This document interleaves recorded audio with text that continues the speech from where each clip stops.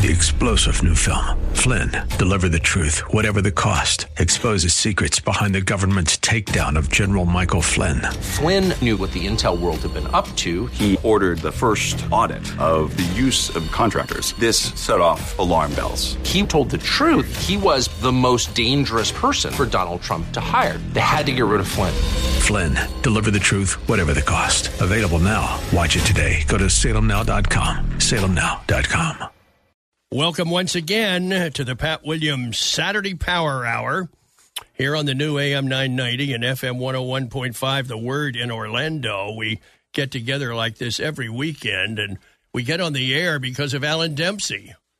He's the engineer and gets us out there to you. Andrew Herdliska is our producer. And our first guest is Dr. Brian Fickert. He's in Lookout Mountain, Tennessee. Looking out over Chattanooga. He's the founder and president of the Chalmers Center at Covenant College. His new book is out. It's called Becoming Whole, Why the Opposite of Poverty Isn't the American Dream. Moody put the book out. Welcome, Brian. How are you doing? It's great to be with you today, Pat. That title needs a little explanation. Becoming Whole, Why the Opposite of Poverty Isn't the American Dream. What does that mean? You know, Pat, a number of years ago, actually about a decade ago, we were able to write a book called When Helping Hurts. And so many people have benefited from that book. God blessed that book in ways we could never have imagined.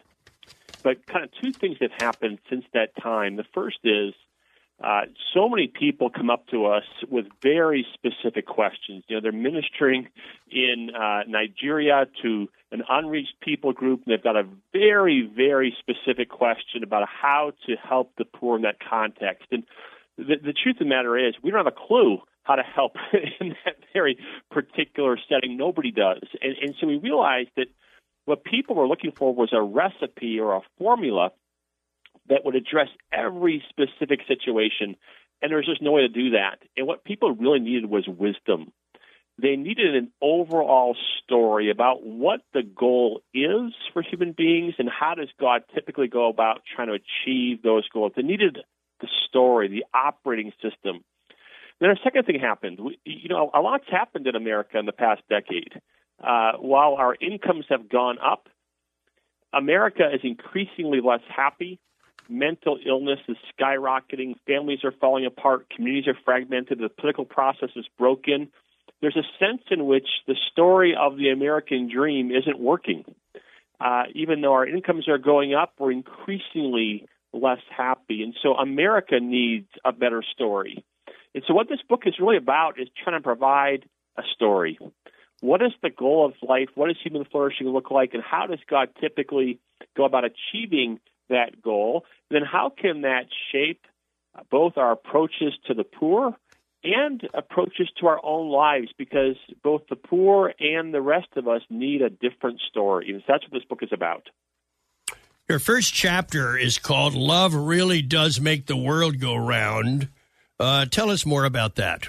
Yeah, it really, when we try to figure out what is the story, we've got to start with asking, what does human flourishing really look like? What's the goal? What is the good life? And the story of the American dream is the good life is that we work hard and we earn more money, and then we can consume more. And as we consume more, we're going to be happier. And it's sort of this individualistic, self-centered, earn, consume, earn treadmill. And the truth of the matter is it's not working. And so we've got to really ask, what does human flourishing look like? And what we talk about in this book is a biblical notion of what a human being is. It really comes down to, what did God create human beings to be? And what the Bible suggests and what theologians have unpacked is the following, that the human being is fundamentally a highly integrated body and soul. And that soul is both a mind and affections and will. And so we're kind of mind, affections, will, body creatures. But then on top of that, we aren't to live in a vacuum. We're created for relationship with God, with ourselves, with others, and with creation. We're made in the image of God. God is inherently a loving being. He acts out of love. The creation is an expression of his love. And human beings are wired for love as well. We're wired to love God, self, others, and the rest of creation. So the human being is really this complex mind, affections, will, body, relational creature. And human flourishing is to experience these four key relationships in loving community. And so that's what that chapter is trying to get at, is that human flourishing, the good life, what we're all longing for, is deep relationship in which our entire being experiences the joy of fellowship with God, self, others, and the rest of creation. And that's got to shape our lives, and it's got to shape how we work amongst people who are poor. The second topic, how do human beings and cultures change? Yeah, that's a really important chapter, because poverty alleviation is fundamentally about change, right? So that woman walks into your church asking for help with her electric bill, right? And what's really going on in that moment is we've got to ask ourselves, how can we walk with this woman so that her life is better, so that she goes from her current situation to a better situation? So poverty alleviation is fundamentally about change. And so we've got to ask ourselves, how do human beings change? How do cultures change? What is the change process? And the Bible actually articulates something about that. The Bible indicates that fundamentally human beings are transformed into the image of whatever God we're worshiping. And so the human being is fundamentally wired for worship. And, we often say in our churches that the human being is an image bearer. Well, we kind of, that rolls off of our tongues. We don't really think about what it means a lot. But to be an image bearer is to be a mirror. We reflect whatever we're looking at in the way that a mirror does. And so whatever we're worshiping, whatever we're pointed towards, whatever is the primary magnet in our lives, the thing that draws us more than anything else, that thing that around which our lives are oriented, that's the thing that we are worshiping. We actually, the Bible teaches, we become like that thing. We become like the thing that we are worshiping. And so if you want to know where that woman who's asking for help with her electric bill is heading, she's heading in the direction of whatever she's worshiping. If you want to know what a village in rural Africa is, where it's going, it's heading in the direction of whatever it's worshiping. If you want to know where America's going, we're heading in the direction of whatever we're worshiping. And so worship is at the core of poverty alleviation. It's at the core of human change. And then there's a way that typically plays itself out. We are embedded in communities, and a community is oriented around a story that comes from the God it's worshiping, a story of what the good life is. And then we live out practices in that community, practices that help us to achieve the goal that our God has laid out for us. And those practices become embedded in systems that perpetuate those practices across time. And then all of that shapes us into the image of whatever God we're worshiping. And so there's a process, kind of a standard process. And so poverty alleviation, it isn't just about drilling wells, as important as that can be, or ladling out soup in a soup kitchen. It's about thinking about, what are people worshiping? What is the story of the good life that God gives them? What practices are they engaging in? What systems are being formed out of that? Then how are they being shaped as human beings? And so poverty alleviation becomes about all of that more than about money or wells or soup. It's about the story. It's about worship. It's about systems. It's about practices. It's a different way of thinking about how to go about helping people who are poor and helping ourselves as well. We've got to take a break here in just a minute, but we've got about a minute, and I want you to talk about topic number 3. You can become a consuming robot. Wow. Yeah. So what the second section of the book lays out is when false stories make helping hurt. And that particular chapter, You Can Become a Consuming Robot, is about the story of the American dream. I'm an economist, and so I have a PhD in the story of the American dream, and it's basically that the goal of life is greater consumption. And the way to achieve that goal is through hard work and economic growth. And it's a kind of the end game is that you are this individual, self-serving, material robot who consumes all that he or she can. That's the good life. And the problem is that we're transformed into that. Americans are highly individualistic, highly materialistic, highly self-centered people, and it's not conducive to human flourishing. All the evidence from the social sciences suggests that individualistic materialism is not conducive to human flourishing. And so the story of the American dream is the wrong story, and it's killing us.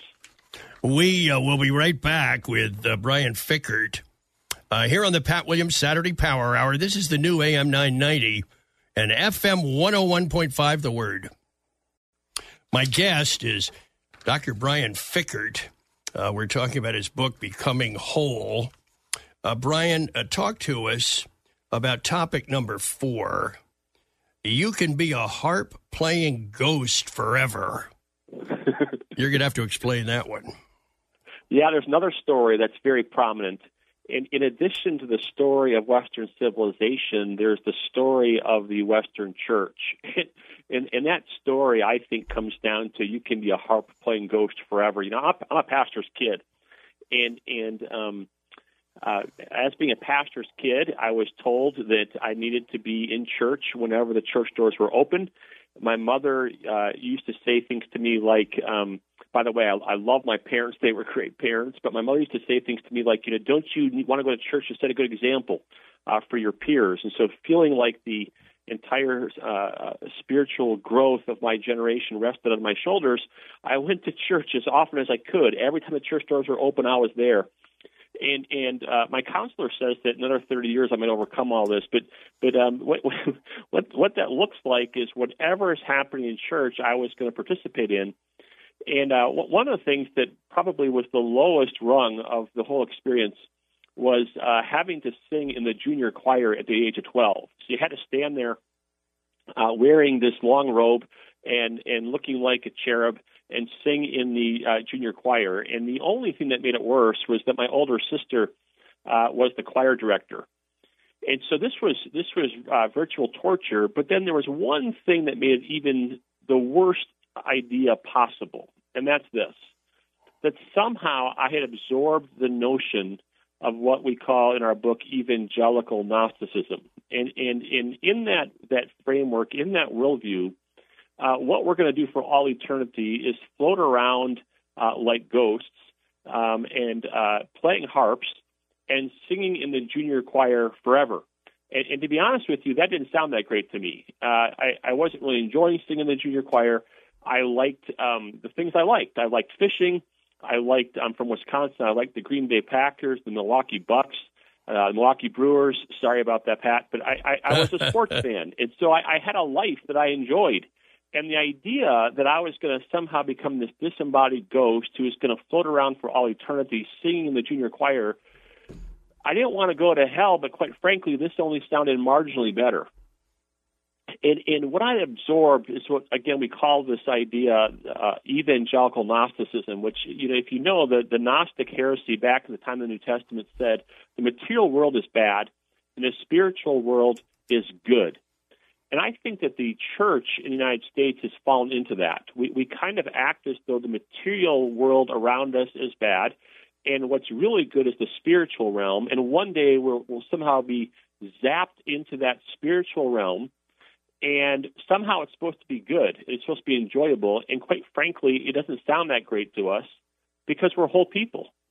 We are spiritual beings, but we're also physical beings, and we enjoy the creation around us. And so the story the church has outlined, quite frankly, isn't particularly compelling. It doesn't feel good to us, and it shouldn't. It's disembodied. It's inhuman. It's not what human flourishing looks like. And then we take that in our approaches to helping people who are poor. So imagine you're a girl who's been sold into a brothel, and that could be in Africa. It could be in Orlando. And you're 12 years old, and you're being sexually abused around the clock. And the church comes to you and says, we've got good news for you. You're a sinner, and you have sinned against a holy God. And the good news for you is that Jesus Christ has paid for your sins, and one day your soul can go to heaven, and you can float around for all eternity like a ghost. Well, that's not a particularly compelling message to that little girl who's been sold into the brothel. Her primary problem in her mind is not that she's a sinner, which of course she is, but her primary problem is that she's been captured and that she's been enslaved and that she's being abused. And that's not her fault. Something oppressive is happening to her, and she wants liberation from that.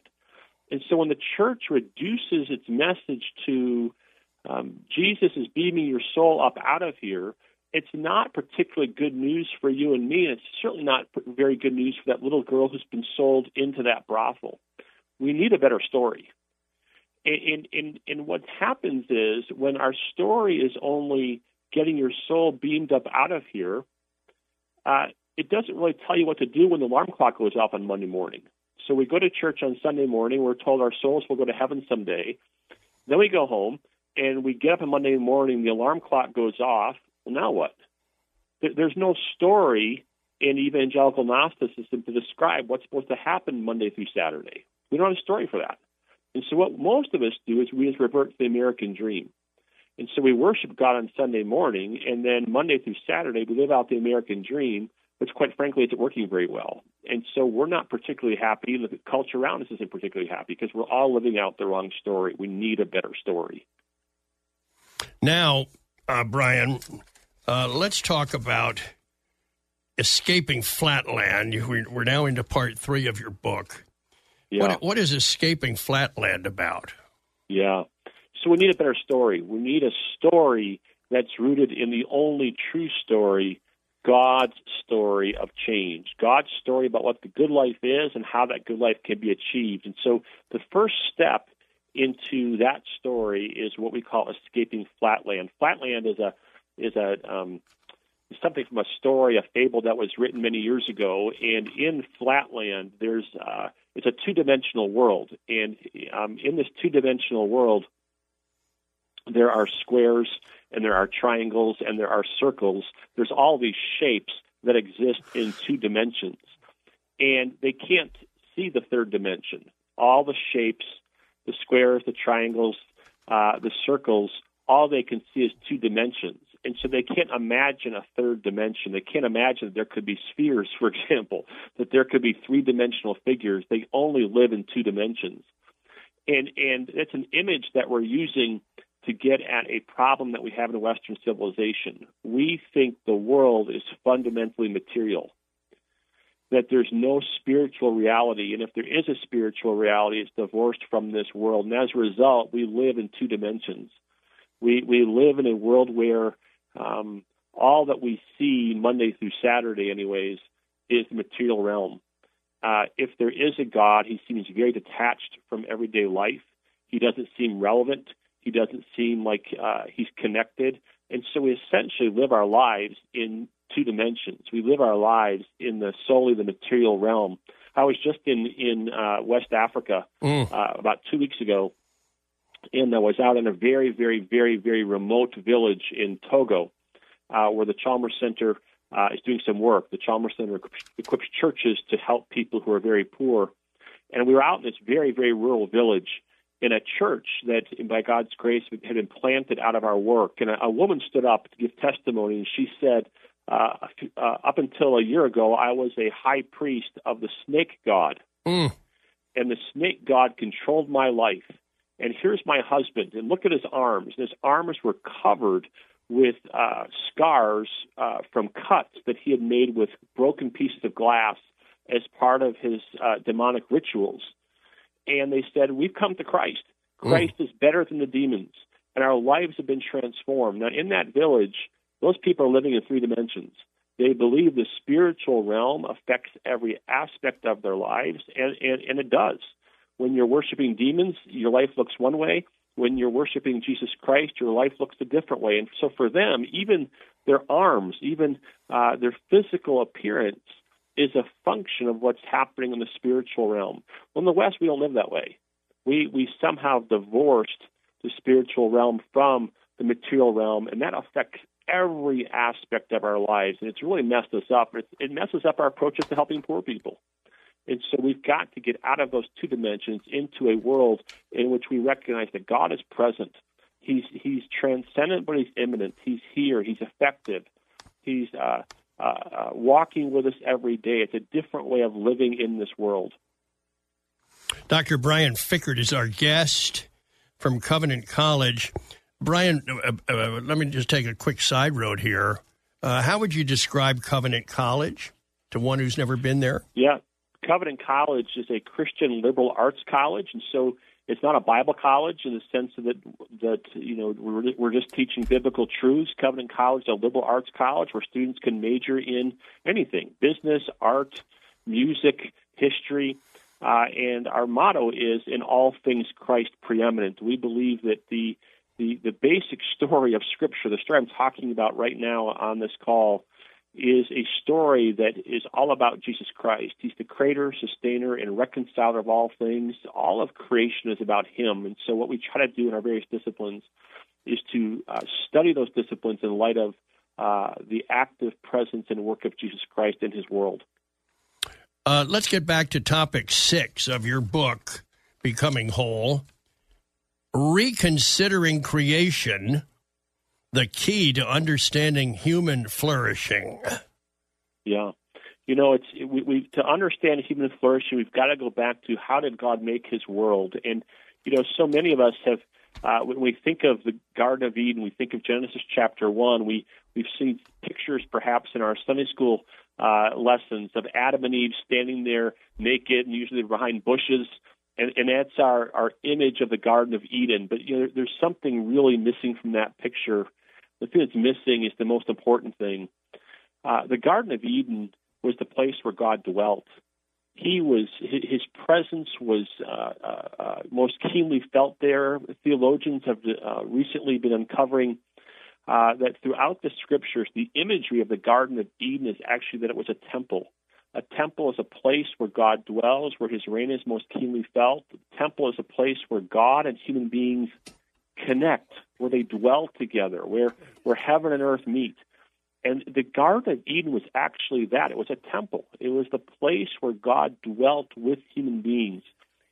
And that's the key to human flourishing. I mentioned earlier that human beings are highly integrated body, soul, relational creatures. And the most important relationship is our relationship with God. We are wired for intimacy with God. One theologian has said to be human is to be in communion with God. And so the key to human flourishing starts with living in God's presence, dwelling with Him. And then Adam and Eve actually were given a task. The Scriptures suggest that they were given the task of being priests and kings.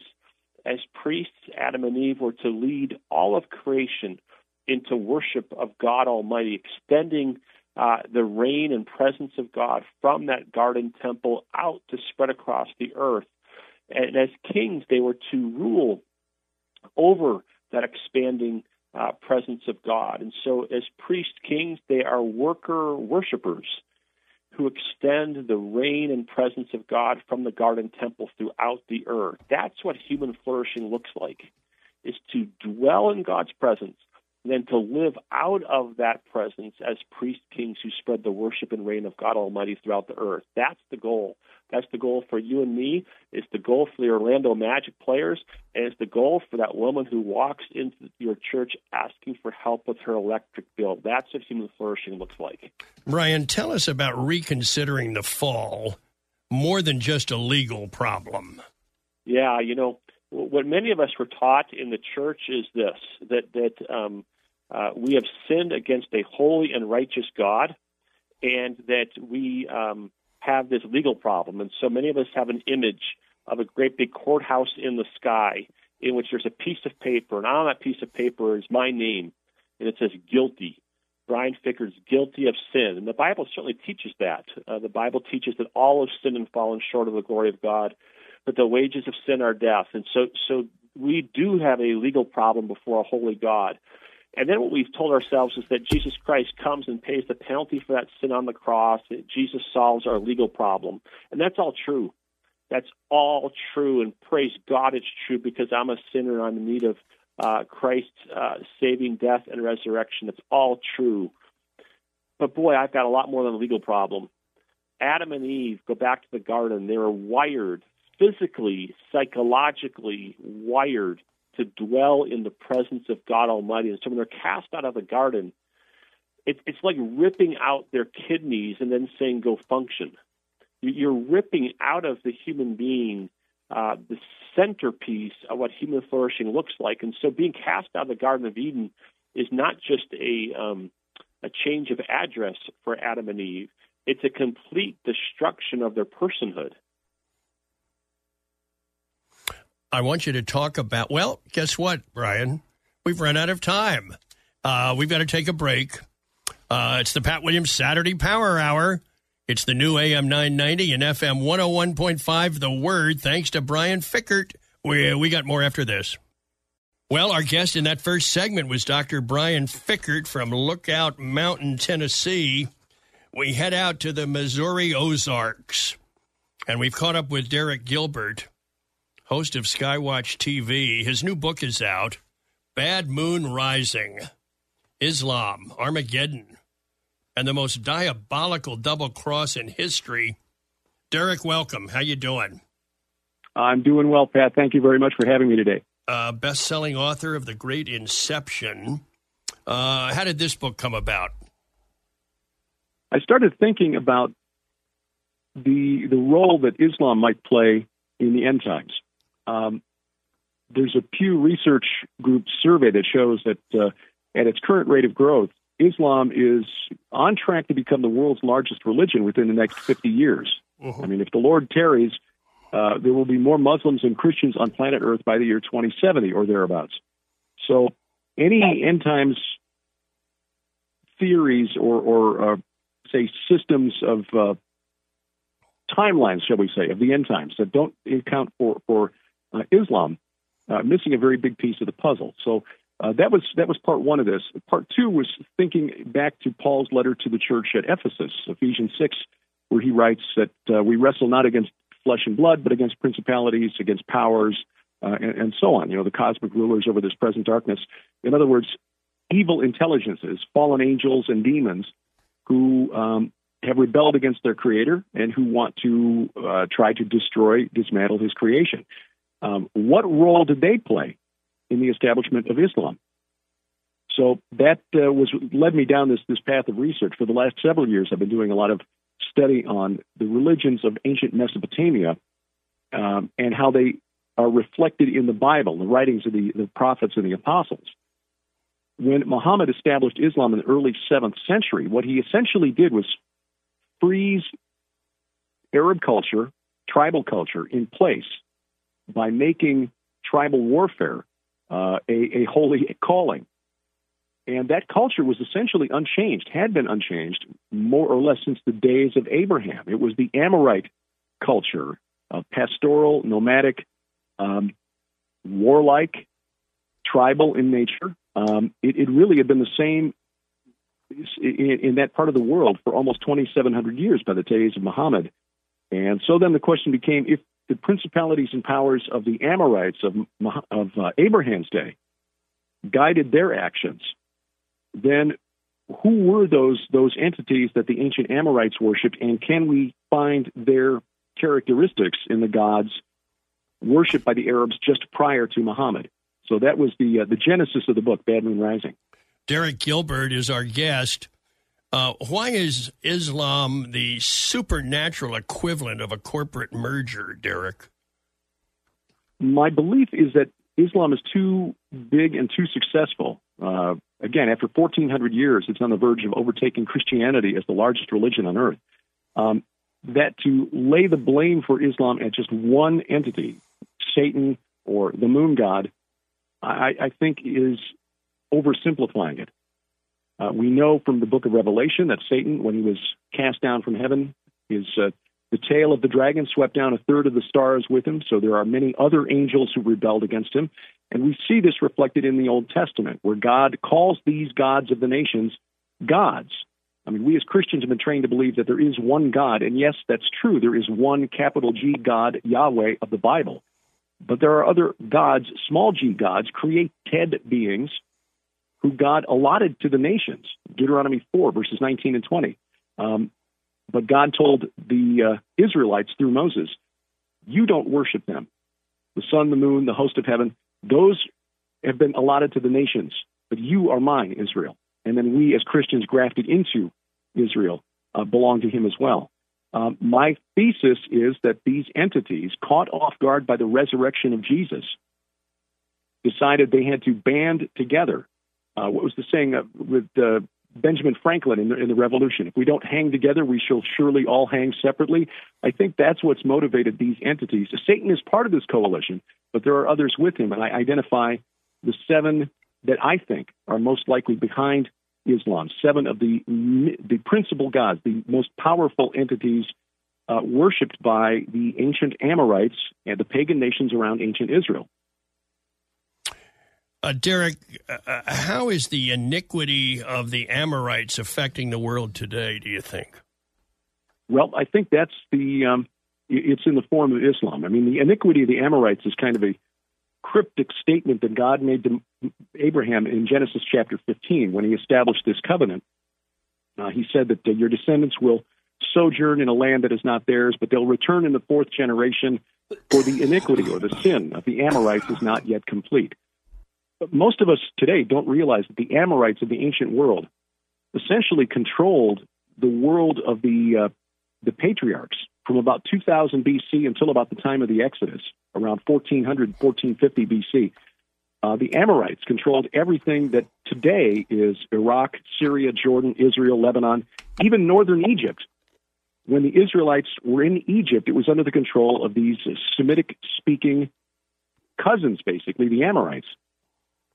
I think that their gods, their worship, their pagan practices are manifest in the characteristics of Islam today. So we can say that, yes, the Israelites returned in the days of Moses and returned to Canaan, took the land mostly as commanded by God. But I think the sin of the Amorites, the iniquity of the Amorites, that pagan worship that surrounded ancient Israel and drew ancient Israel into sin, I think that that pagan worship is still with us today in the form of Islam.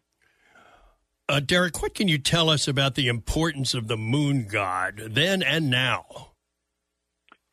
The moon god was very important to the ancient Amorites. We need to establish that the Amorites, again, I cannot emphasize enough how important they were to the culture of the ancient Near East. Amorites founded Babylon.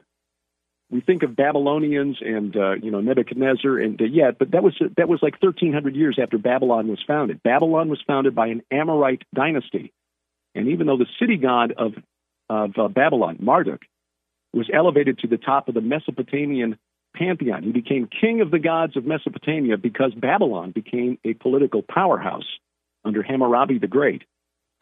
The god worshipped by that dynasty, including Hammurabi the Great, the god that they personally considered the most important, was the moon god called Sin, spelled S-I-N. And that is interesting because we see some very early confrontations in the Old Testament between Israel and Yahweh, the God of the Bible, and this moon god. We're told in the book of Exodus that the Israelites entered the wilderness of Sin on the 15th day of the 2nd month. That date is significant because in a 30-day lunar calendar, the 15th day is a night when the moon is absolutely full. The moon god is at full strength, and the Israelites, Exodus tells us, began to complain on that very day. You brought us out here in the wilderness to die.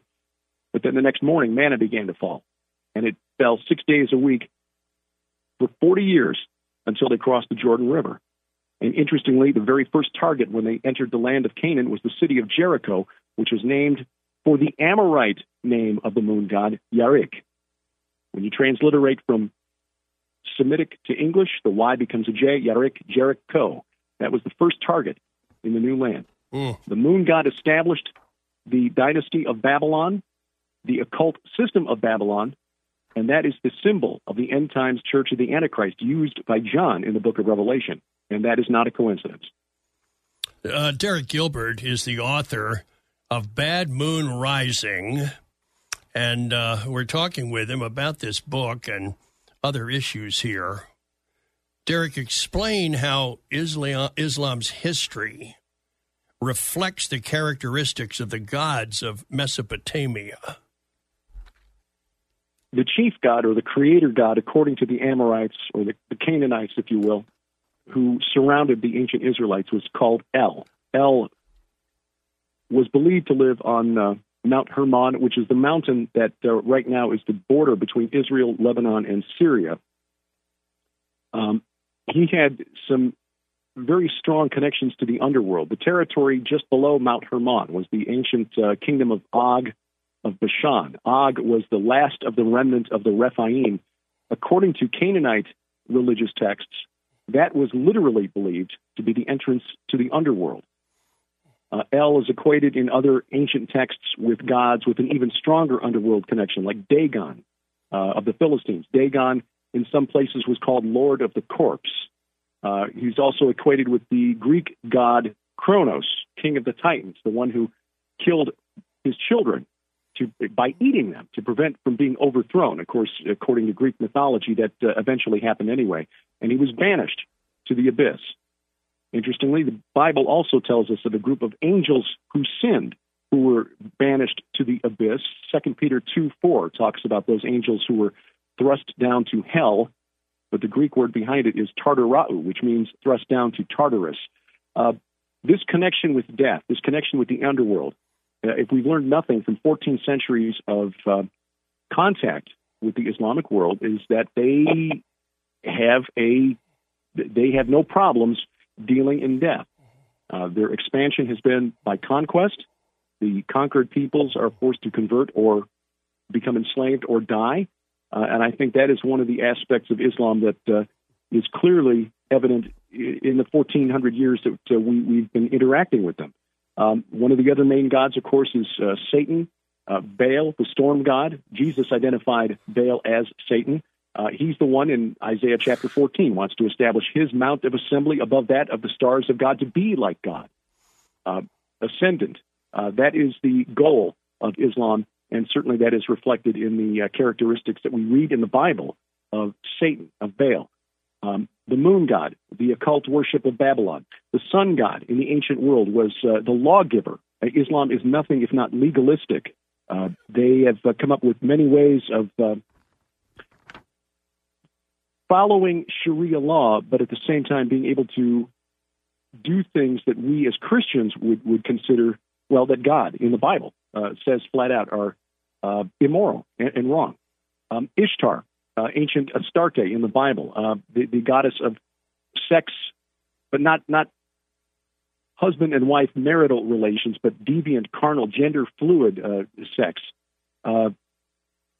Carnality is evident in, and I go into some detail on that in the book. I won't do that here on the air, but again, that is a strand of history that most Muslims would like to forget, but it's there when you read the historical evidence. And then the gods of war. Chemosh of ancient Moab was later worshipped by the Greeks as Ares, by the Romans as Mars. Again, 1,400 years of violent conflict with Islam should teach us something about the influence of that particular entity. So when you look at the historical teachings and the interaction between Islam and the West, I think you see characteristics of all of these deities worshipped by the ancient Amorites, the neighbors of ancient Israel. Derek, what can you tell us about the shocking links between Mount Hermon, Petra, and Mecca? This is really curious. This takes a little time to unpack, but Mount Hermon, again, was the place where the Amorites believed their creator god, El, lived with his 70 sons. On the summit of Mount Hermon is an ancient temple. The explorer Sir Charles Warren in 1869 found this temple, and inside the temple, he found a stela about 4 feet high, 18 inches wide, inscribed in Greek, by the order of the Most High and Holy God. And they're not talking about God of the Bible here. They're talking about El of the Canaanites, this entity with this underworld connection. Those who swore an oath proceed from here. That's a reference to the Watchers. This is a reference to Genesis chapter 6, verses 1 through 4, in that very cryptic section there that talks about the sons of God who saw that the daughters of man were fair and took wives of all they chose, et cetera, et cetera. Leading up to the summit of Mount Hermon, however, Warren also found a low stone wall that forced worshipers who were climbing to the summit to pour out drink offerings to these gods, small g gods, to approach the summit in a circular fashion with the summit always on the left. In other words, they had to approach by circling the summit counterclockwise. Now, Warren said, this is very similar to the tawaf, the practice of circling the Kaaba in Mecca. And according to legends of the Muslims, they believe that when Adam, because, Adam built the Kaaba, according to Muslims, built the Kaaba, he incorporated stones from 5 sacred mountains: Mount Carmel, the Mount of Olives, Mount Ararat, Jebel al-Nur, which is where Muhammad received his revelation, and then Mount Hermon. So Warren concluded, why would they mention that in the myth if there wasn't some connection between the worship at the Kaaba and what was practiced here in ancient times on Mount Hermon? My guest is Derek Gilbert. We've got to take a break here on the new AM 990 and FM 101.5 The Word. You're listening to the Pat Williams Saturday Power Hour. More with Derek Gilbert right after this. Derek Gilbert is a popular conference speaker. He's been a professional broadcaster for nearly 4 decades.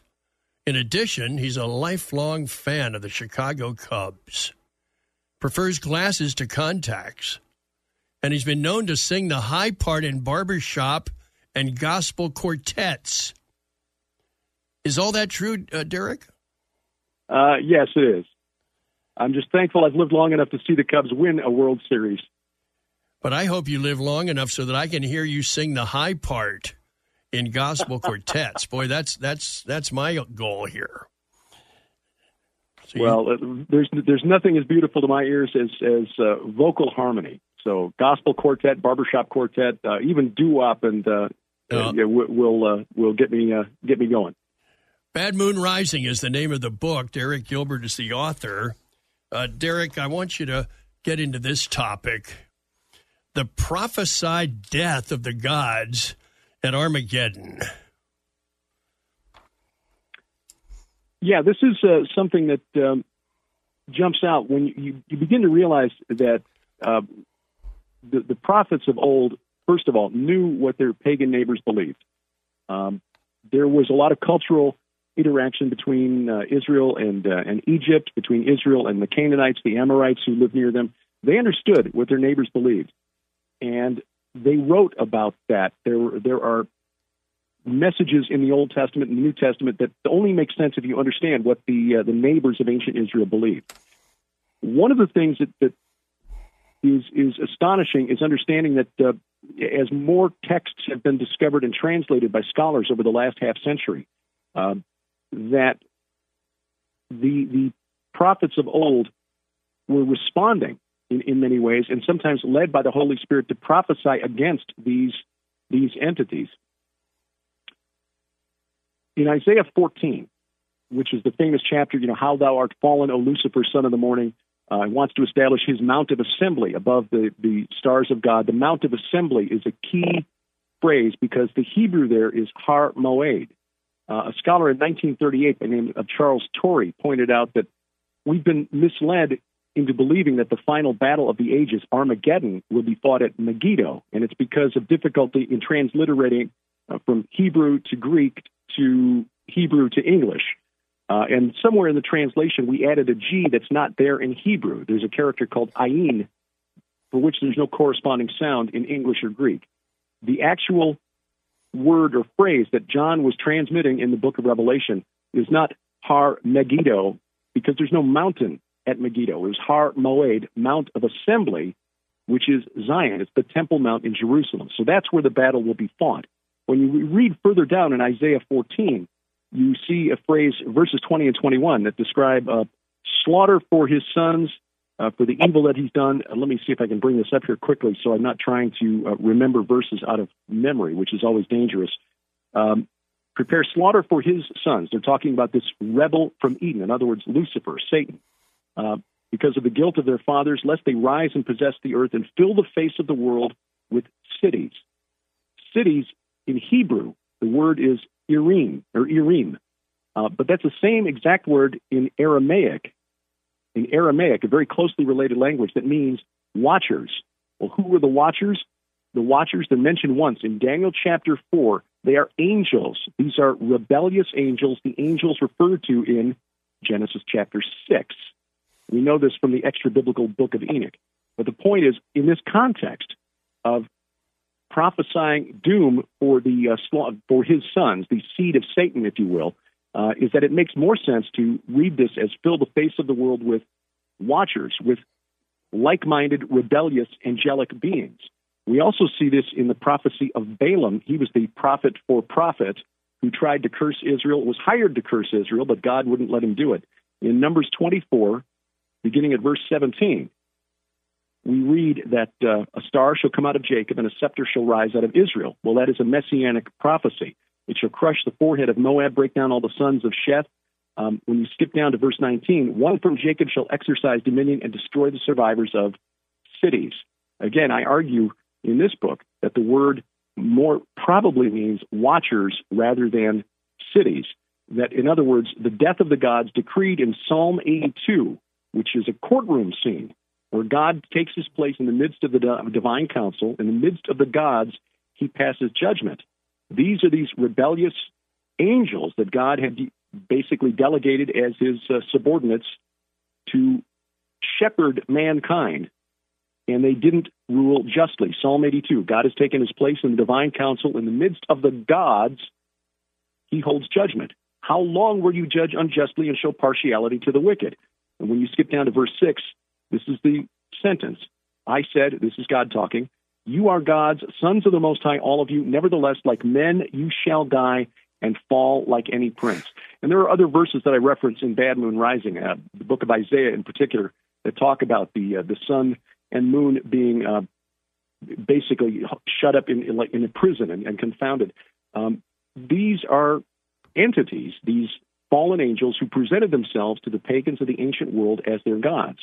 God, our God, the God of the Bible, has decreed that on that day, the day of the Lord, Armageddon, they will fall. They will die like men and fall like any prince, according to Psalm 82. The death of the gods has been decreed. We are just now waiting for sentence to be carried out. Derek, tell us about Islam's tragic role in the end times. From the standpoint of the fallen, or the infernal council, if you will, the only role Islam has to play, the only usefulness I think they have to serve, besides sowing death, bloodshed, and hatred, which that religion has been doing for the last 14 centuries, in my view, is to lure Jews and Christians, if we're still here on the earth when the Antichrist comes to power, into welcoming the Antichrist with open arms. I think Joel Richardson, in his recent book, Mystery Babylon, was correct in arguing that Babylon, Mystery Babylon, is Islam, that Mecca will be this false end times religion. And again, it connects to Babylon through the iniquity of the Amorites. And I show in the book Bad Moon Rising the connection between Ezekiel's lament over the city of Tyre and how that connects to John's lament over Babylon when it falls. So if Islam is this end times religion, Mystery Babylon, why would it be destroyed by the Antichrist and the kings of the earth in Revelation 18? Why would they do that? Why would they turn on the Scarlet Woman? I believe that it would be used as a deception, that Israel will fight a war against its Muslim neighbors. It will win, and the Muslims then will be sacrificed by these fallen angels behind their religion in order to set up the Antichrist and establish him as Israel's false savior. If Israel wins a miraculous war against Islam, and it would have to be because there are 14.5 million Jews on earth and nearly 1.7 billion Muslims, the savior of Israel would be welcomed as the Messiah. And I think that's the tragic role that Islam has to play, that the gods that they serve will throw them away to try to destroy God's chosen people, Israel. Derek, what do you want people to take from this conversation we've had? First of all, that the supernatural realm is a lot more active and complex than most of us have been taught. But that God's promises are sure, that there is a day coming when justice will be restored to this earth, and that these entities, Satan and his colleagues, who have deceived the world since the beginning, will be brought to justice. Their deaths have been decreed, and our mission in the meanwhile is to hold our ground, to make disciples as while we still have time. And I want to just be clear that I did not write this book to bash Muslims or Islam, because the tragic thing in all of this is that they too are deceived. They don't recognize that they're in bondage. And sadly, if we forget that they are essentially human shields in this supernatural war, we're